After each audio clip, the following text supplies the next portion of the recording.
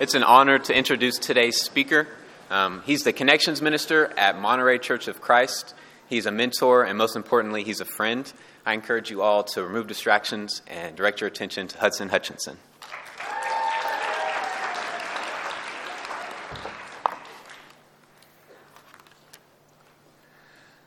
The history of thought. I bet if you saw that as a title of a class being offered next semester, most of you are saying, hard pass. As an academic discipline, however, this is called intellectual history. It entails the tracing of either a scientific thought or a political thought, a philosophical thought, or religious thought throughout the course of time. Again, I see on some of your faces, this is still a hard pass. However, on some level, we've all engaged in intellectual history. We have all tracked or traced or reflected on certain thoughts that we used to have. And if I can be honest with you this morning, some of the thoughts that I used to have were just plain dumb. I'm sure some of you can relate. When I was 5, I vividly remember thinking that the car wash was a monster that was trying to eat me. I never said I was smart. When in elementary school, I was convinced that the angel of death, the 10th plague that God sent the Egyptians, that angel lived in our guest room closet, which led to a chronic fear of me wanting to go into my room by myself. Like I said, some of the thoughts that I used to have were just dumb.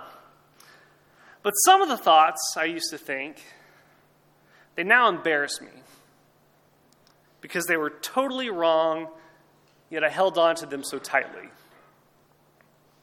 I grew up in a conservative church, probably like some of you in this room. And although no one ever said these words to me directly, the message I got was that people of our church would be the only ones who would be saved. And that led me to do some pretty embarrassing things. In the 7th grade, my friend Christopher invited me to spend the weekend camping with his family. We drove out on Friday, drove back on Saturday, and the plan was to go to his church on Sunday morning. But as we were driving back, I became nervous that we wouldn't be going to my church the next day. And then that nervousness kind of developed into fear that somehow I was doing something wrong, that I was compromising my faith. And so when we woke up on Sunday morning, I told Christopher I did not want to go to his church. So I called my dad, he came and picked me up, and we went to our church, just like we usually did. See, what could have been a really great moment for my friendship with Christopher, to honor him, to honor his family, to honor his faith, turned into a moment where I truly believe I dishonored him. I made him feel less than because of my actions.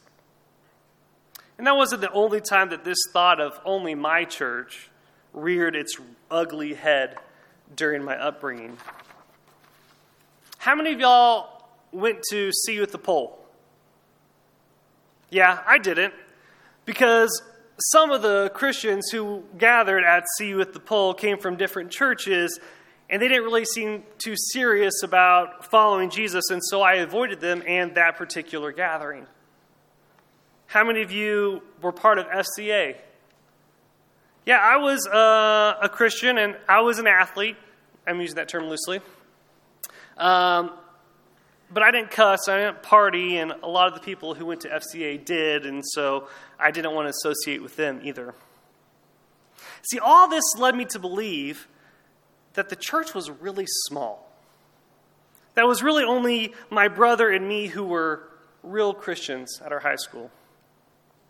Well, this unhealthy thought of my church was the right church and that the church was really small followed me into college. I went to a private Christian university just like this one. And for 4 years, I thought that thought largely didn't change. In fact, it might have become even more cemented as I surrounded myself with people who thought just like I did. Until spring of 2011. When on a whim, our college minister took us to the Passion Conference in Fort Worth.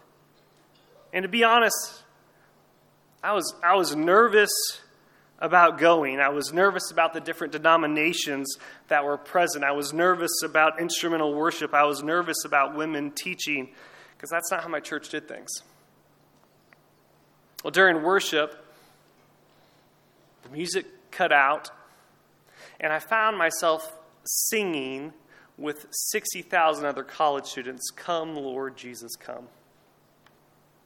And in that moment, it's like the scales fell from my eyes. In that moment, God showed me just how small and incorrect my view of his church was. Church is bigger than I realized. And in a moment, I was flooded with the memory of all of God's people who I had dishonored because they had a slightly different faith than I did. People like Christopher. See, we have this human tendency to paint with a big brush. We experience one thing, and then we assume everything to be in line with that experience. And when we do this enough, we paint a world that doesn't line up with reality. And I had painted a picture of a small kingdom of God. As I've gotten older, I've had to repent of the ways that I used to think because it was not in line with Scripture and it wasn't in line with reality. And some of you can probably relate to my story. Passing religious judgment is as easy to you as breathing air, and you come by it naturally. But some of you have been dishonored because of someone like me, whose vision of God's work was too small. And it was either said to you or it was implied that work did not include you. And if that was you, let me just genuinely say I'm sorry. That's not the way it was supposed to be. That was an untrue thought that was shared to you. And I know that it caused you pain, and I'm sorry for in whatever way that message was delivered. But in your pain, I encourage you to not paint with too big a brush. Don't write off all Christians because of the words or actions of a few. Don't write off all churches because you've been hurt by one. Don't paint with too big a brush and miss the kingdom of God that is full of wonderful and loving, honest and humble people who are trying to walk with Jesus and who are willing to walk with you. Jesus tells this parable of the great banquet. And those who are initially invited do not come, and so the master sends his servant out with invitations to everyone, the poor, the crippled, the lame, the blind, the nobodies, and the overlooked. And the servant comes back and tells the master, "What you have ordered has been done, but there's still more room." It's a parable that beautifully paints a picture of God's bigger kingdom. It's not the small thought that I had previously ascribed to. And maybe you need to be reminded of this morning. Maybe as a campus, we need to be reminded of this morning. What would LCU look like if the starting assumption about people is that they were at the table, not uninvited? What would LCU look like if every student's faith was equally valued, no matter how different it was than your own? What if we trusted God to work in every church, in every ministry, and in every denomination? What if we didn't hold on to past hurts from people of faith? What if instead we gave talking faith to someone another try? How different might faith on this campus look like if we did that? I used to think Jesus' kingdom was pretty small, and I'm embarrassed to admit that out loud.